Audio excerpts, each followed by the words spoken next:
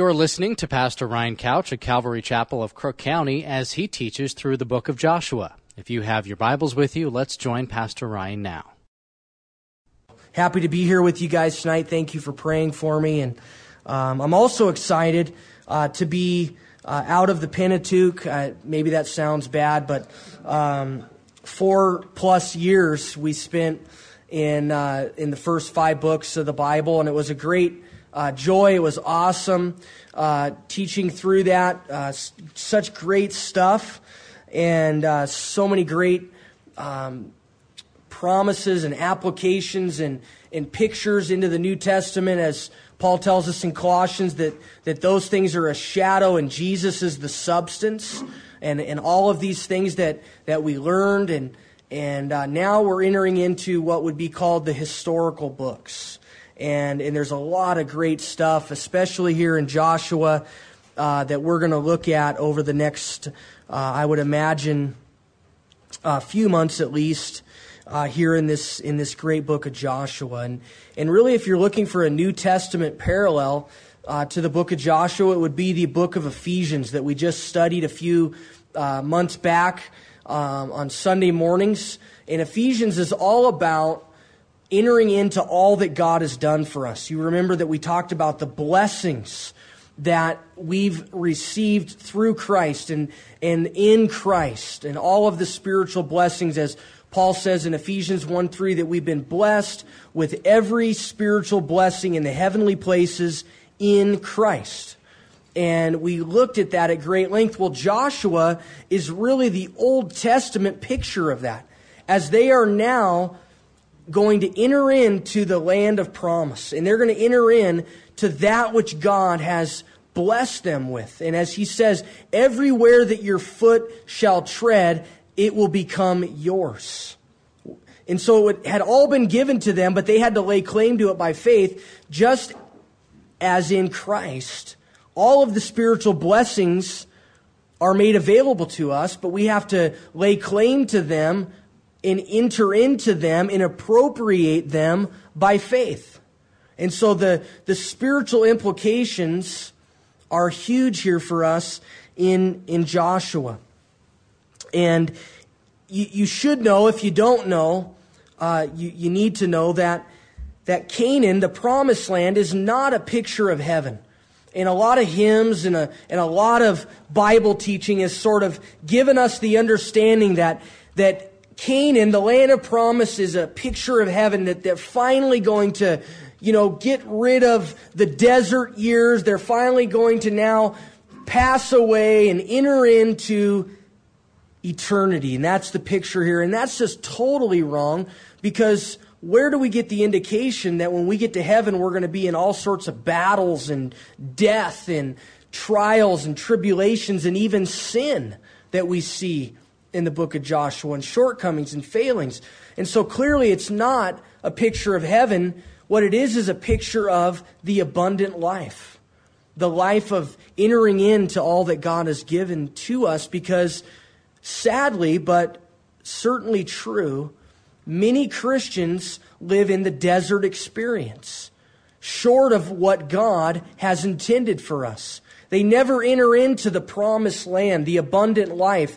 As Jesus said, I have come that you might have life and have it more abundantly.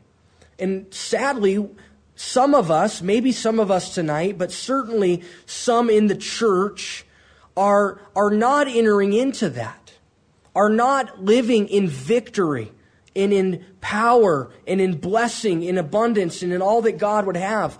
We're in the desert. We're wandering around aimlessly, not using our gifts, not being blessed, living in sin, living in defeat, destroying our lives, not experiencing the power of the Holy Spirit. And Joshua, the book of Joshua, is all about victory through Christ, entering in to the abundant life. And of course, Joshua, the man, was Moses' assistant. He had left Egypt with Moses. He was born in Egypt. He had left with Moses, and he and Caleb are the only original people of the Exodus who would be privileged to enter into the promised land. Everyone else has now perished in the desert, including Moses, because of his misrepresentation of God. And it's only Caleb and Joshua who are allowed because they believed God when the spies were sent out. They were the two spies that said, look, yes, there's giants in the land, but God is going to give us victory. They were the only ones that came back with a good report. And so God said, these men will be able to go in, but everybody else, the original generation, will die in the desert. And so now, this new generation has been raised up, and Joshua is their leader. He's going to take the baton from Moses, as it says there in Joshua chapter 1, verse 1. After the death of Moses, the servant of the Lord, it came to pass that the Lord spoke to Joshua, the son of Nun, Moses' assistant, saying.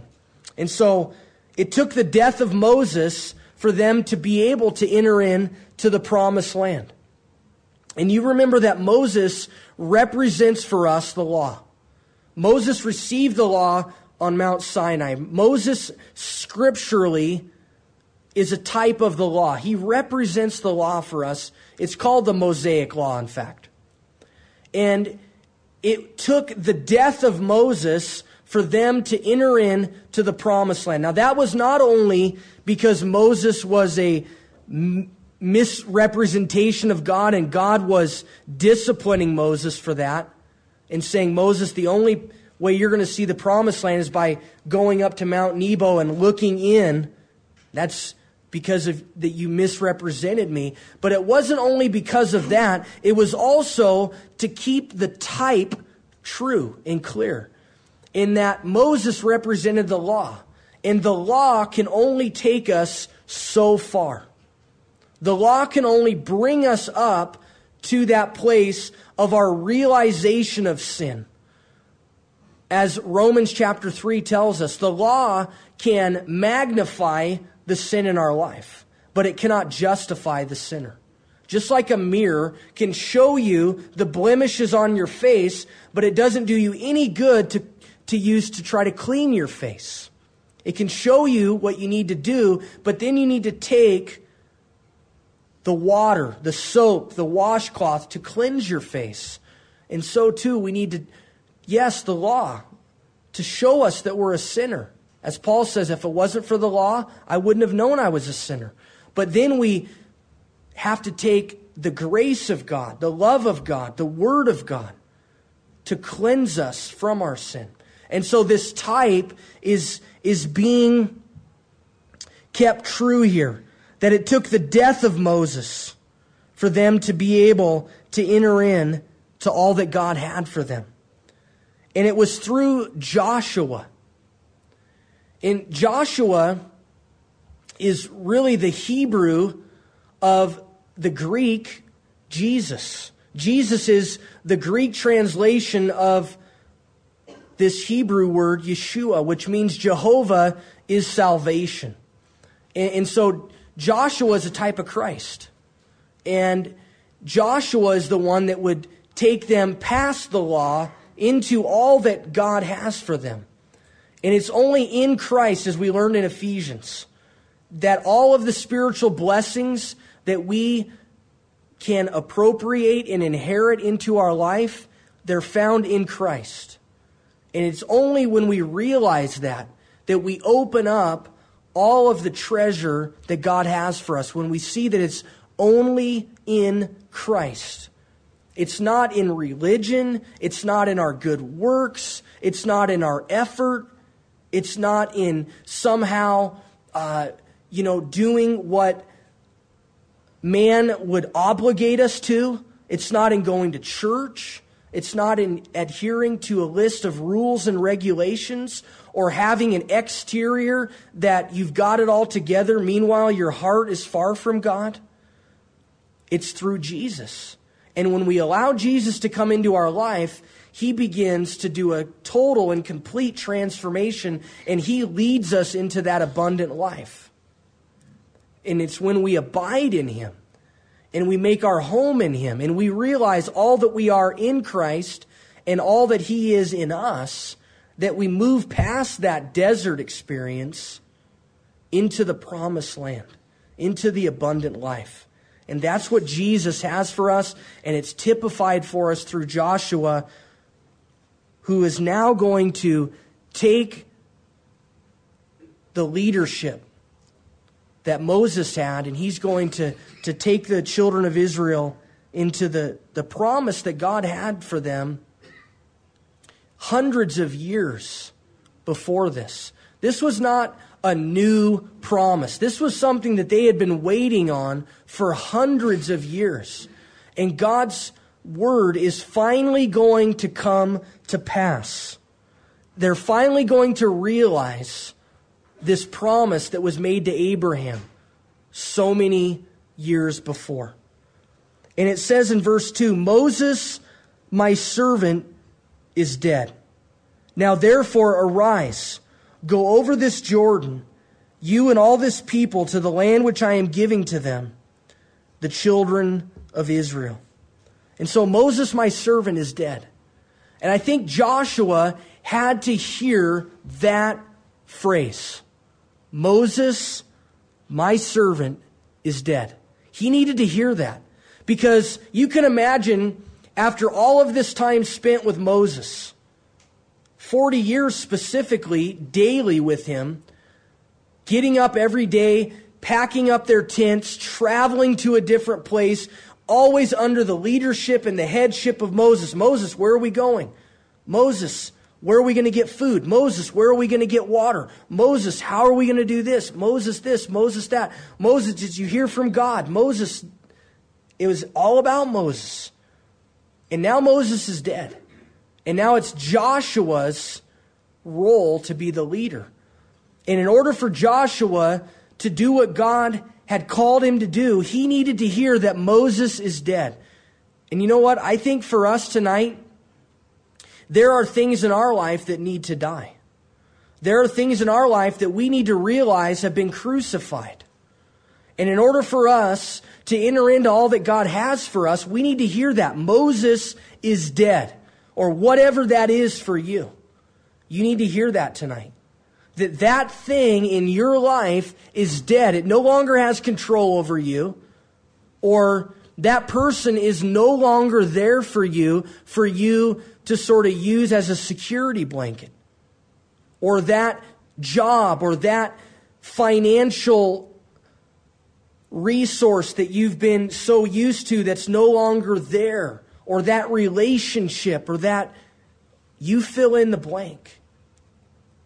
That thing is dead, and now you need to trust the Lord. And now God is saying, I want to use you, but until you realize that that's dead, and until you begin to act like that's dead and move on from that, you're not going to enter into all that I have for you. You're going to keep holding on to that which is powerless and meaningless in your life. In fact, it will hold you back. Moses was to be buried on the other side of the Jordan. They had to leave him behind. They weren't to carry him around and try to pretend like he had some influence over them. So Moses, my servant, is dead. Now therefore arise, go over this Jordan, you and all this people, to the land which I am giving to them.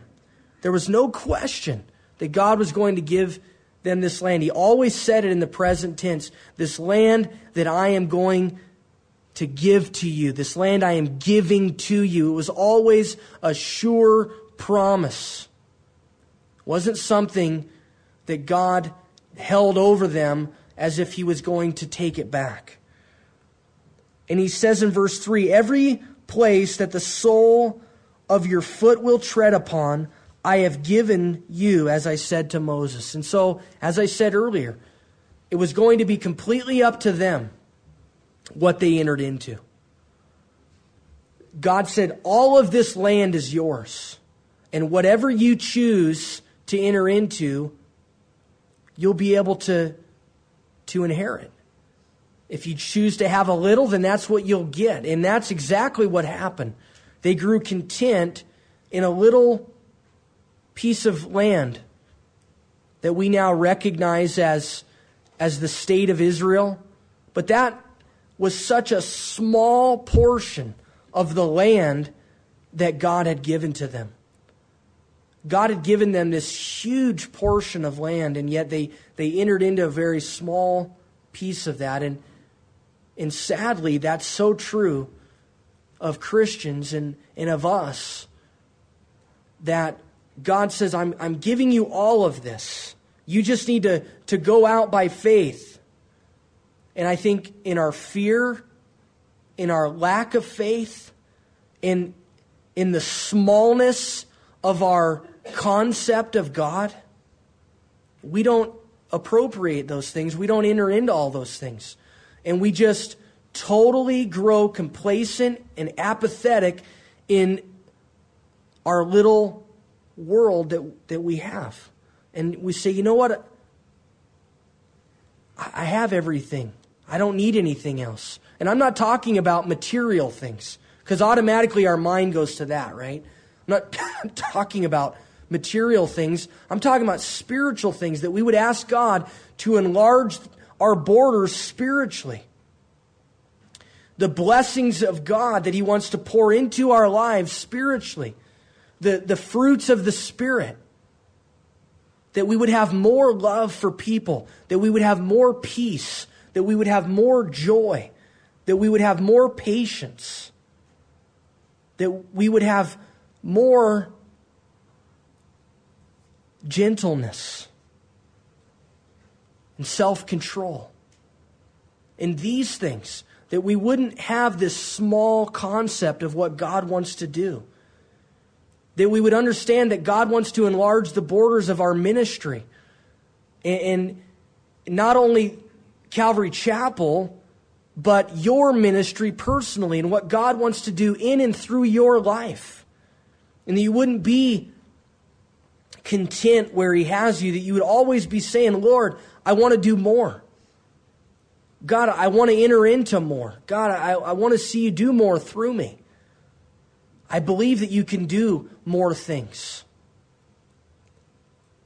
Every place that the sole of your foot will tread upon, I have given you. We can claim that promise tonight. That God wants to do great things in our life. And if we'll just believe Him, and not look at our own weaknesses, not look at our own inabilities, but we would look at the strength of God, as Paul was made aware of in 2 Corinthians chapter 12, that in his weakness, God's strength was demonstrated. The grace of God was made known. And so don't look at your inabilities, look at God's great ability to do a great work through you. This wasn't going to be about Israel. I mean, who were they? They didn't have some great army. This wasn't going to be about their military prowess. This wasn't going to be about their intelligence. They were shaking in their boots because of these giants that were in the land. They had no business winning any of these battles that we're going to look at in Joshua. They should have lost all of those battles, and yet it was God that was giving them the land.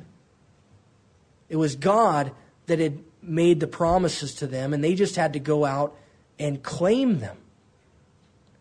And God has given us many great and precious promises, the Bible says. But we haven't entered into those things. We don't believe Him. We don't trust Him. We don't go out by faith and take hold of those things.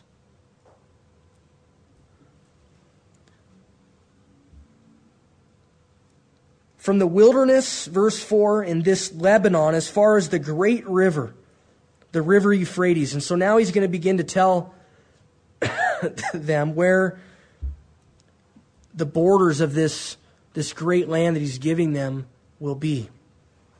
All the land of the Hittites into the great sea toward the going down of the sun, this shall be your territory. No man shall be able to stand before you all the days of your life. As I was with Moses, so I will be with you. I will not leave you nor forsake you. And so God is here speaking to Joshua. He's commissioning Joshua. He's preparing Joshua for the ministry that he has for him. And let this be an encouragement to us, because God has a ministry for every one of us. If there's any theme that we have as a church, and in my Bible teaching, I would think that it is that we are all missionaries and that we all have a ministry and that we're all called by God to use the gifts He's given us for His glory to serve Him. And so these words are true for us. God has commissioned you. God has called you. And no man shall be able to stand before you to stop you from what God is calling you to do. Do you know that? Do you recognize that? That no one can stand in your way. As God told us in Revelation, as He spoke to the church of Philadelphia, He said He's opening a door for them that no man can shut. And God has opened doors for you in ministry and in life that no man can shut. Now, you can stand on the other side of it and not enter into what God has for you. But no man can shut that door. No man can stop you from what God is calling you to do. No one is standing in your way except yourself. And all of the fears and the anxiety and the things that you're saying and you're using as an excuse as to why you can't do those things, they're simply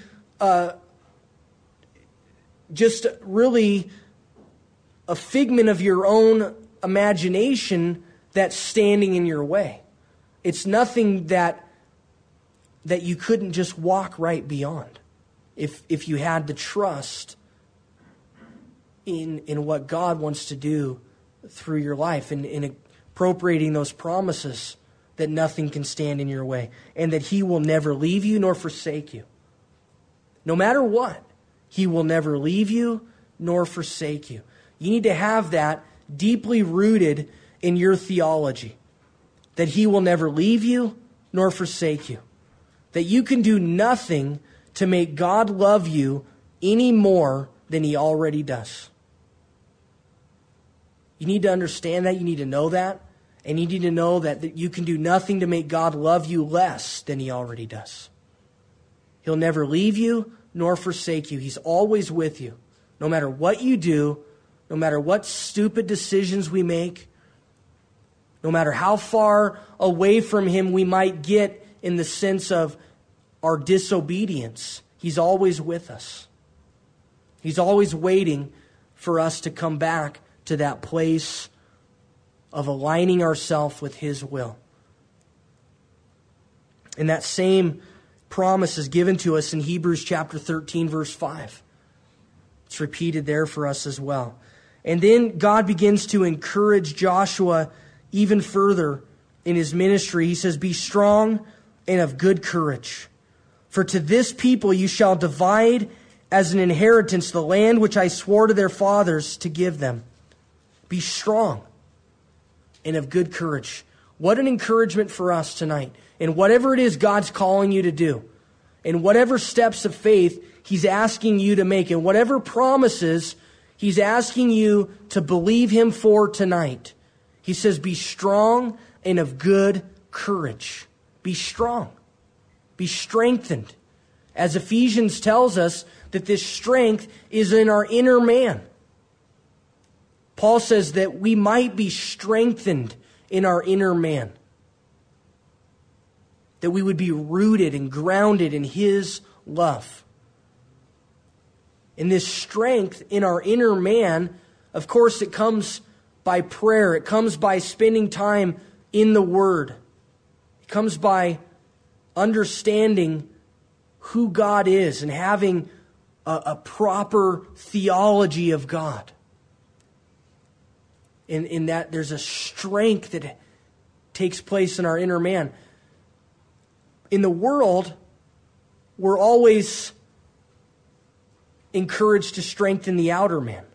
It's always about the outer man. It's about making the exterior look good. There's nothing wrong with that. There's nothing wrong with women wearing makeup or men working out or, dressing nice or trying to make yourself look good and stay in good shape and in good health. But if that's as far as it goes, if that's all that we're strengthening is our outer man, then our inner man will be weak. And we won't be strong where we need to be. We won't be courageous where we need to be. We won't be entering into those things that God has for us. Just like me, I'm not going to be entering into any, bodybuilding competitions anytime soon, because I'm not strengthening my outer man. And the same would be true if we're not strengthening our inner man. We're not going to be entering in to the things and the promises that God has for us. It would be ridiculous. We can't do it. We don't have the strength. We don't have the courage. And he says in verse 7, only be strong and very courageous, that you may observe to do according to all the law which Moses my servant commanded you. Do not turn from it to the right hand or to the left, that you may prosper wherever you go. And so he says, be strong, courageous, and then he tells them how to be that you would observe to do according to all the law. And at that time, it was the first 5 books of the Bible. This was the law of God. This was what Joshua, through Moses, had to hang on to. These things that were handed down. I want you to observe and to do these things, not to turn from them, that you may prosper. And literally that Hebrew word is to have success or to act wisely wherever you go. That you would have success, that you would be wise in your life as you take heed to the Word of God. That you wouldn't live in defeat, that you wouldn't live in discouragement, that you wouldn't live short of anything that God has for you. And the way to do that is to be in the Word and to be a person who's obeying the Word. And this book of the law shall not depart from your mouth. And so it needs to be spoken. We need to be reading it and then speaking it. But you shall meditate in it day and night. And so not only reading it and speaking it, but also meditating. In that word, it literally means to chew the cud. And we can understand that, the regurgitation process that a cow or a sheep goes through as the food goes through the various stomachs, and then it's brought back up, and they ruminate on that, and they get everything they can, all the nutrients they can out of the food, and they chew on that cud that comes back up.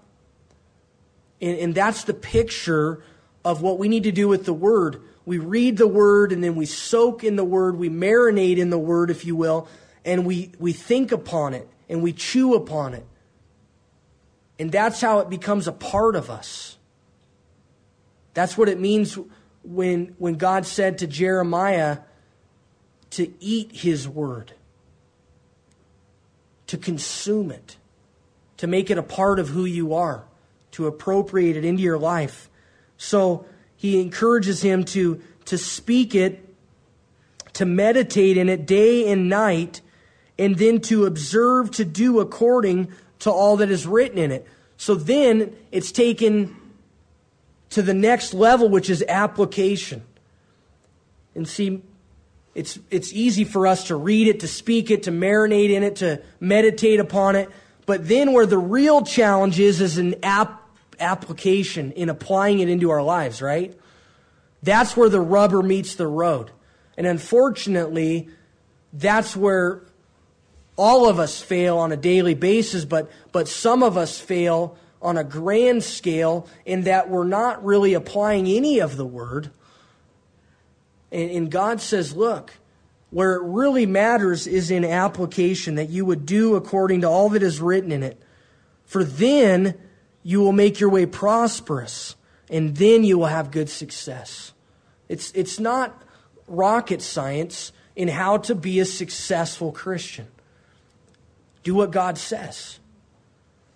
And do you ever notice how that as Christians, we really love like stuff we've never heard about in the Bible.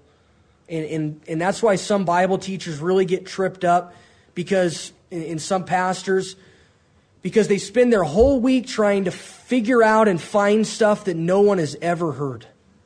And they feel like that's their job, to tell people things they've never heard. And, you know, there's some guys out there that, man, their ministries are just all about like this wacky, crazy stuff, you know, and it could be true. It may not be true, but it's just like, whoa, where in the world, you know, and like all these numbers mean different things and hidden codes in the Bible. And it's like, look, when I start to apply everything that's written in plain English, then I'll start looking for hidden codes. But until I do the stuff that's written in English, I'm not trying to find anything else.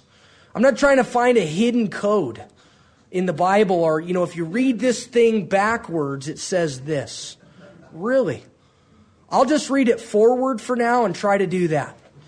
You know, and all of these things that we try to find and all of these deeper truths that pastors try to come up with, and it's like, look, here's something that we need to do. Love God with all our heart and love people. That's huge right there. When we get beyond that, then we can start looking for deeper stuff. Then we can start trying to find the more meaty elements of the Word. And look, I'm all about finding things in the Word that challenge us and that are fresh, but let's be honest. Let's begin to do the things that are written for us in plain and simple English here. That our way would be prosperous, that we might have good success in life, that we might enter into all that God would have for us. In verse 9, have I not commanded you? Be strong and of good courage. Do not be afraid, nor be dismayed. For the Lord your God is with you wherever you go. Man, that's a great verse to underline. That's a great verse for us to think upon and to just meditate upon the rest of this week. Verse 9. Be strong and of good courage. What's the Lord calling you to do? Be strong and of good courage in that. Do not be afraid. Is there fear in your life right now? The Bible tells us that God hasn't given us a spirit of fear, but of power and of love and of a sound mind. You know what? We often don't have a sound mind. Our mind is often filled with anxious thoughts, with worry, with the lack of faith, with trouble, with doubt, with sinful thoughts. And God says, I want to give you a sound mind. Don't be dismayed. Maybe you're dismayed right now, just down in the dumps and discouraged and depressed. And God says, I haven't given that to you. You don't have to be living in that right now. I want to lift you out of that. And there are times where we're going to be down and we're going to be discouraged. But as that psalm says, that we're to pass through the valley of Baca. And the valley of Baca was the valley of discouragement, the valley of suffering. And it's interesting that the psalmist says we pass through it. There are times where we pass through it, but we don't live there. As God told David, He'll take us through the valley of the shadow of death. There are times where we're in that valley, where we're in that shadow of death, where we're in Baca, suffering and discouragement. But man, some of us have made a home there. That's like where we live. We're not passing through it. We exist there. And God says, I don't want you to live there. I want you to pass through there, yeah, because I want you to be able to relate to so-and-so who I want you to minister to. I want you to understand what they're going through, 2 Corinthians chapter 1, so that you can comfort them as I'm comforting you. But don't live there. And it's sad to see Christians with their lip on the ground and just nothing but negativity and nothing but discouragement and nothing but woe is me and the Eeyore mentality. that the sky is falling and everything is coming apart and life sucks, and it's just like, man, where is the victory? Where is the Joshua chapter 1 verse 9 in your life? That he has not called us to be dismayed, because he's with us wherever we go. Let that be a promise to you tonight. That God is with you wherever you go. Whatever circumstance you're in right now. Financial difficulty, God is with you in that. He's allowed that to happen in your life for a purpose. He's bringing you through that. He's promised to provide for you. He's going to bring you through that time. Is it relational difficulty? God doesn't want us to live in relational struggles and difficulty all the time. But you're in that right now, and God is dealing with you in that. And He wants to bring reconciliation in those relationships. And so He's doing a work. Is it an issue at your place of employment? Is it a health issue? God wants to bring you through that, and He's got a purpose and a plan for your life in it. And He's with you wherever you go. Whatever it is you're going through, God is with you. And you need to realize that and recognize that He'll never leave you, and nothing can separate you from His love. And so this was God speaking to Joshua. And then in verses 10 through 15, we see Joshua speaking to the people. We'll quickly go through the rest of this chapter. And it says, Then Joshua commanded the officers of the people, saying, Pass through the camp and command the people, saying, Prepare provisions for yourselves. For within 3 days you will cross over this Jordan to go in to possess the land which the Lord your God is giving you to possess.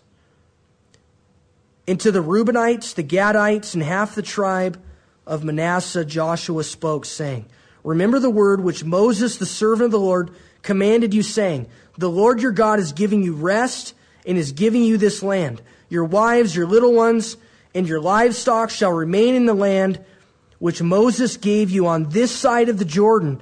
But you shall pass before your brethren armed, all your mighty men of valor, and help them, until the Lord has given your brethren rest, as He gave you. And they also have taken possession of the land which the Lord your God is giving them. Then you shall return to the land of your possession and enjoy it, which Moses, the Lord's servant, gave to you on this side of the Jordan toward the sunrise. And so Joshua reminds these three tribes that yes, Moses allowed you to stay on the east side of the Jordan. And that was really their lack of faith and just them being comfortable. And we talked about that back in Deuteronomy. And that was a real problem, I think, for these three tribes. It really showed where their heart was, that they really didn't care to enter what God had given them. But the agreement was they were going to go in and help the other 9 tribes. And once everything was taken care of, then they could go back and they could settle in on the east side of the Jordan. And so Joshua was reminding them of the vow that they made. And so finally in verses 16 through 18, the people respond. And it says, They answered Joshua, saying, All that you command us, we will do. And wherever you send us, we will go. And you know what? That would be really cool if that were true. But it wasn't true. They didn't do all that God had told them to do. They didn't go everywhere that God told them to go. And you know what? I think their hearts were probably right, just like our hearts are often right. And we get tripped up and we miss out and we lose out on what God wants us to do. They probably didn't intend to totally fail. I don't think they went into this thinking, you know what, we're going to go in and we're going to just take a very small portion of the land. Then we're going to begin to worship false gods. We're going to begin to, commit sexual immorality. We're going to begin to make false idols and lead the next generation into utter abomination. I don't think that's what they had in mind, but that's what happened. And then as we move into Judges, we're going to see that things just spiraled out of control. And you know what? I don't think that any of us, when we committed our lives to Christ, ever said, you know what, Lord, I want to just take hold of a very small percentage of what you have for me. I want to live my life in pretty much utter defeat. I don't want to serve you. Lord, I want to be a disappointment to you. God, I want to be a black mark on the church and upon Jesus in the community I live in. I don't think any of us ever say that, but you know what? It happens all the time. It happens to Christians all the time. It could happen to any one of us if we don't appropriate these truths and these promises and these encouragements that we've read tonight. That we continue to challenge ourselves to enter into all that God would have for us, that we would never be content where we're at. That we would wake up every day saying, God, enlarge the borders of my life. God, I want all that you have for me. God, I want to live in victory, not in defeat. God, I don't want to let these things that used to define my life define me any longer. I die to those things. I crucify that old man, that old woman. I don't want to live shackled to that anymore.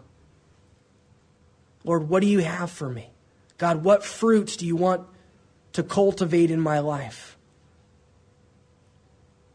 God, what person do you want me to minister to today?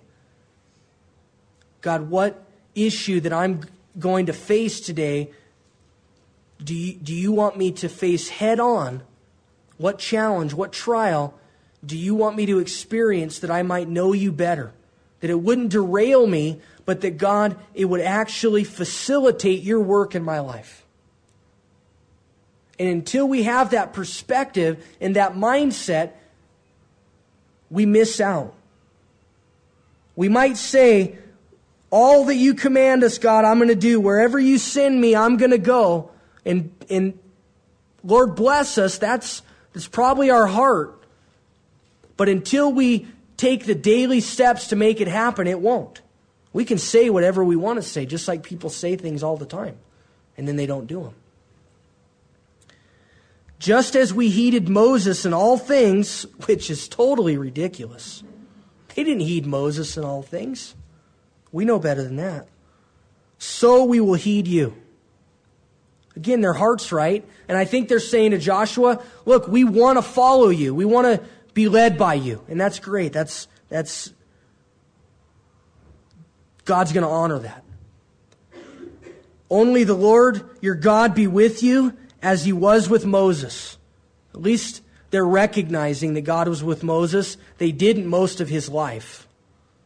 And isn't it sad that sometimes it takes the death of people before we recognize how special they were to us?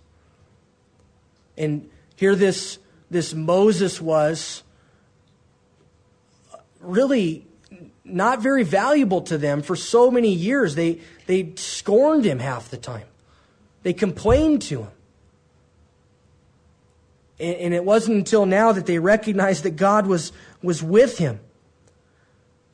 And then verse 18, finally, whoever rebels against your command and does not heed your words in all that you command him, that person shall be put to death. Only be strong and of good courage. Great, great truths for us tonight. Let's stand and pray together. You've been listening to Pastor Ryan Couch of Calvary Chapel, Crook County. For more information, you can write to us at P.O. Box 378, Prineville, Oregon 97754. Thanks for listening, and God bless.